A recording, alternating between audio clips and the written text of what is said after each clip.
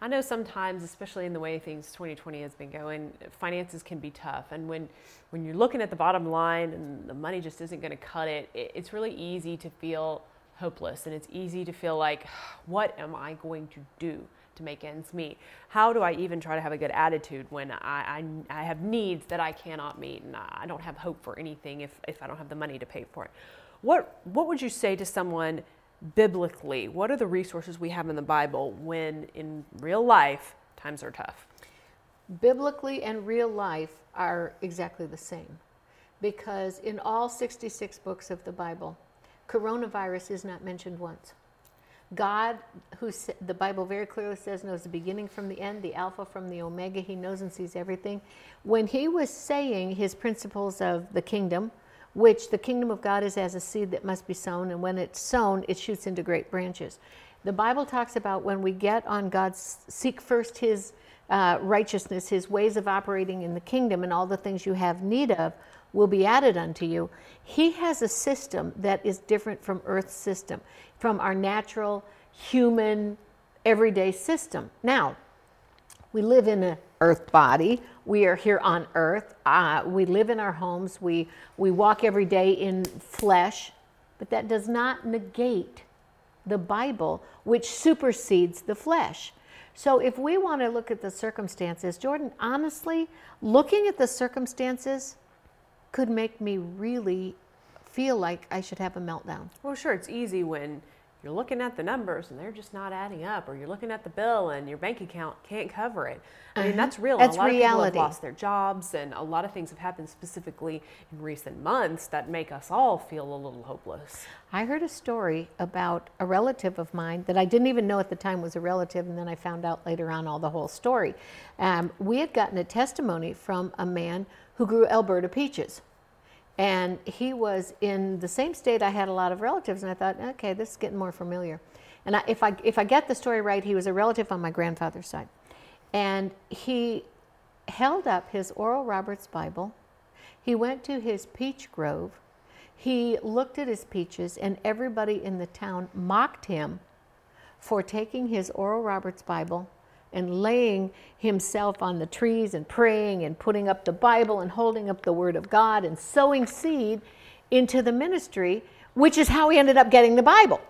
So here he is, and the whole town is just small enough to know that this man has lost his mind. And if I recall, he even ended up in the front page of the newspaper, or somewhere in the newspaper, of what was he thinking. He ended up, instead of where everyone else lost their crops, with the largest bumper crop of peaches he had ever had in his life. Why? Because the Bible is not about peaches, and the Bible is not about coronavirus, and the Bible is not about just sowing and reaping. It's about God's kingdom and how he operates in the kingdom. It's a principle that whether you're having no problem with your peaches or whether you're having a terrible, terrible drought, it's not about whether you're having great finances or a terrible drought in your finances. The kingdom of God has a principle that when you sow, you reap. You can sow of your finances. You may say, I don't have any left. Well, I believe there's lots of ways to sow. You can sow your prayers. You can sow, I used to ask, for me, I would ask my friends, can I take your kids for an hour and you can go do something like the grocery store? If I had children, I would gladly pawn them off on you. I would gladly take them. I am her very best pet sitter. You need to understand. She has pets, and I always say, please let them come to me. Please, please, please let them come to Grandma. Because everybody needs a break in some way. Right. Everybody needs a break in some way. So if you can fill that need, maybe you will sow a bag of groceries. Maybe it will be $50 to a ministry or $50 to your neighbor. Mm-hmm. But when you become a sower, the Bible's very clear, you become a reaper. As long as the earth remains, there'll be sowing and reaping, seed time and harvest, winter to spring. It is a principle of God that coronavirus cannot interfere with. Now, in the natural, in the natural. Oh, mercy. Oh, dear Jesus, in the natural. But if I lived everything by the natural, I wouldn't be living. As a Christian, I have to believe that I can be saved. Mm-hmm. The word is sozo. It means healed, delivered, set free, provided for. And one of the ways the Bible is very clear about is give and it shall be given unto you. It's seed faith. It's seed time and harvest. And I believe that we cannot deny the principle of God. If it means that you sow a little extra in your local church, if you do something a little extra at your work, stay 20 minutes extra.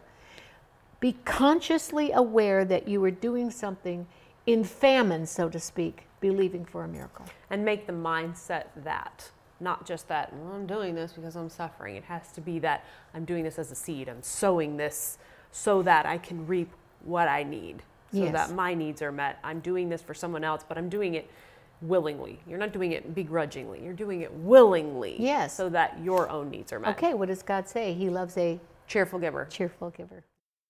Let me pause the conversation for a moment to say that we're offering a special PDF to go along with this podcast. It's a free download. Just click the link in the description or go to oralroberts.com/bookstore to download it. Now let's get back to our teaching. I said this to your dad, I want to say 2 months ago. His traveling has almost completely taken a turn in another direction. Yeah. Many of us are going online and doing lots of things online, but that's different than when you're traveling or when you're selling a book or when you're doing this or whatever. Right. I mean, it's completely different. Listen, it's completely different. So when you are a public speaker and the buildings in public are closed, that changes a few things. Tough. It's been tough. Well, what happened? All right, I said to your dad, let's just put God to the test. And I wasn't trying to be smart. I wasn't trying to be desperate because we were not desperate. The Bible says that God said, put me to the proof. That's what it says in Malachi 3. He says, prove me, put me to the proof. It means, one, I read a funny translation on it that said, dare me. And I'm like, okay, I can't do that. But we said, let's sow a specific seed and just see, to someone that needed it. I said, and let's just see what our harvest is and believe God. And you can't just sow to the wind and say, whoo, I'll just wonder as I wander. And I don't wonder and I don't wander. We prayed and we received a gift out of the blue that was exceedingly abundantly far above what we sowed. And I giggled because God cannot change his principles. Right, and that's really the bottom line, is that your faith has to be in God and not in the situation and not in the institutions and the banks and everywhere else, because they will fail you when you need it. They're great and I'm all for that, and that's wonderful that they're there and they do their job. But at the end of the day, they're not your source. And that's where you have to put your faith in the source, God. Jordan, society has proven what the Bible calls temporal. The things that are temporal will pass away. Temporal means temporary. Who would have thought that this many schools and colleges would be closed? Who would have thought that delivery people would be in the highest demand you've ever seen in your life?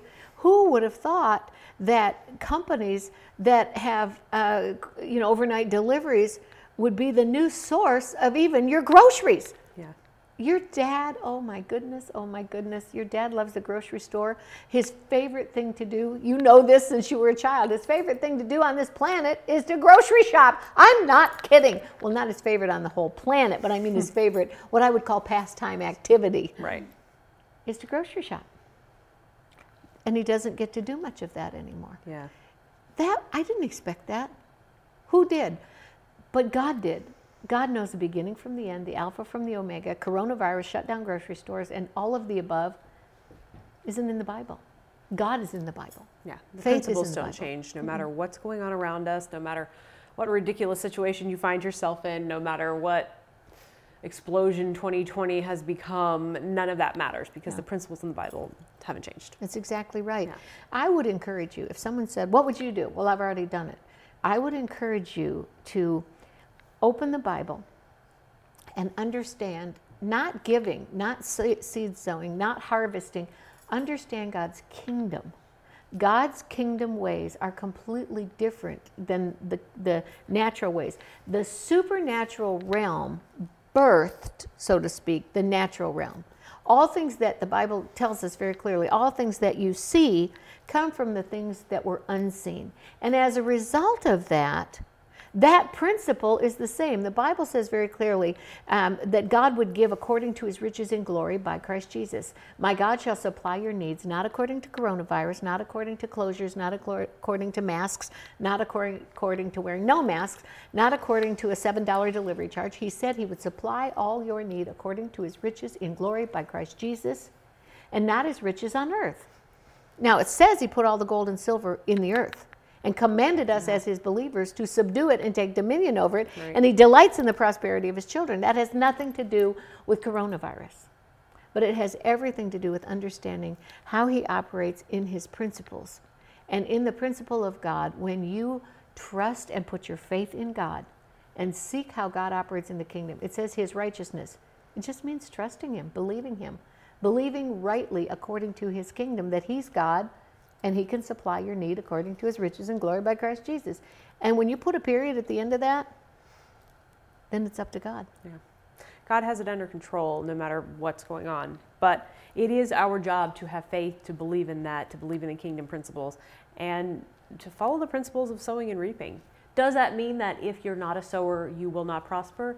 No, I don't believe that that's the case. But boy, I certainly wouldn't want to find out the hard way if that's true. I'd certainly rather take the easy route and just follow his principles and sow and let him take care of the rest. Be a lot easier, wouldn't it? He said obedience is better than sacrifice. A lot of times we are sacrificing. I agree with that. But he sees that obedience is higher. That in our obedience, through that sacrifice, in our obedience, not through the sacrifice, not just in our sacrifice, in our obedience, as we have sacrificed and done something in that obedience, God can't help but to open the windows of heaven, pour out a blessing. Why? Because God is not a man that he should lie. All the promises of God are yes and amen. He has to, as the Bible says, watch over his word to perform it. He can't do anything else. He is obligated and bound to his word. And he wants to bless you. That's really the bottom line. Yeah. He wants to bless you. He wants his children to prosper. He doesn't want us in financial destitution. He doesn't want us to struggle. He doesn't want us incapable of paying bills. He wants us to be blessed and to prosper. Follow his principles and let him bless you. That's what's fun about it, is he gets to bless us if we follow the principles. Well, follow his principles. You know, Jordan has been my daughter since the day she's been my daughter. Since the day she was born. This is my Jordan. Now, I didn't buy this adorable outfit. You look lovely. You look totally lovely. I didn't buy it. But believe me, if I thought of it and knew what to buy, I would have bought it, and I would have gotten more joy giving it to her than maybe she even got buying it herself. Why? Because as her parent, I love to do things for her. I love to bless her. I love to see the expression on her face. Wow, Mom, thanks. Imagine the expression on God's face when he gets to bless us, when we obey, when we do what we're supposed to do, when we love him, when we honor him, when we pray one for another. And we sow, because that's what he's called us to do. And when we do that, he gets to bless us. Yeah. So why not do that? Try it. Put him to the proof. Put him to the test and follow his principles and watch what he does for you in your life. And it may not be the way you want it. It may not be the way you expect it, but it's certainly going to be a good thing for you. I agree. We believe firmly in those principles. We founded a lot. We founded this entire ministry. My grandfather founded this ministry on the principles of seed faith, and that has gotten us to where we are today, because that's what the Bible is. The Bible is the principles of sowing and reaping and following what God has commanded us to do. Put it to the test. Find out for yourself. Don't take my word for it. Find out for yourself. Follow the principles. Read your Bible. See what it says and follow it, and see what God does for you. I think you'll be pleasantly surprised. I agree. Thanks for tuning in today. We will see you next time. For more inspiration and faith-building messages like this one you're listening to, follow us on Facebook and Instagram.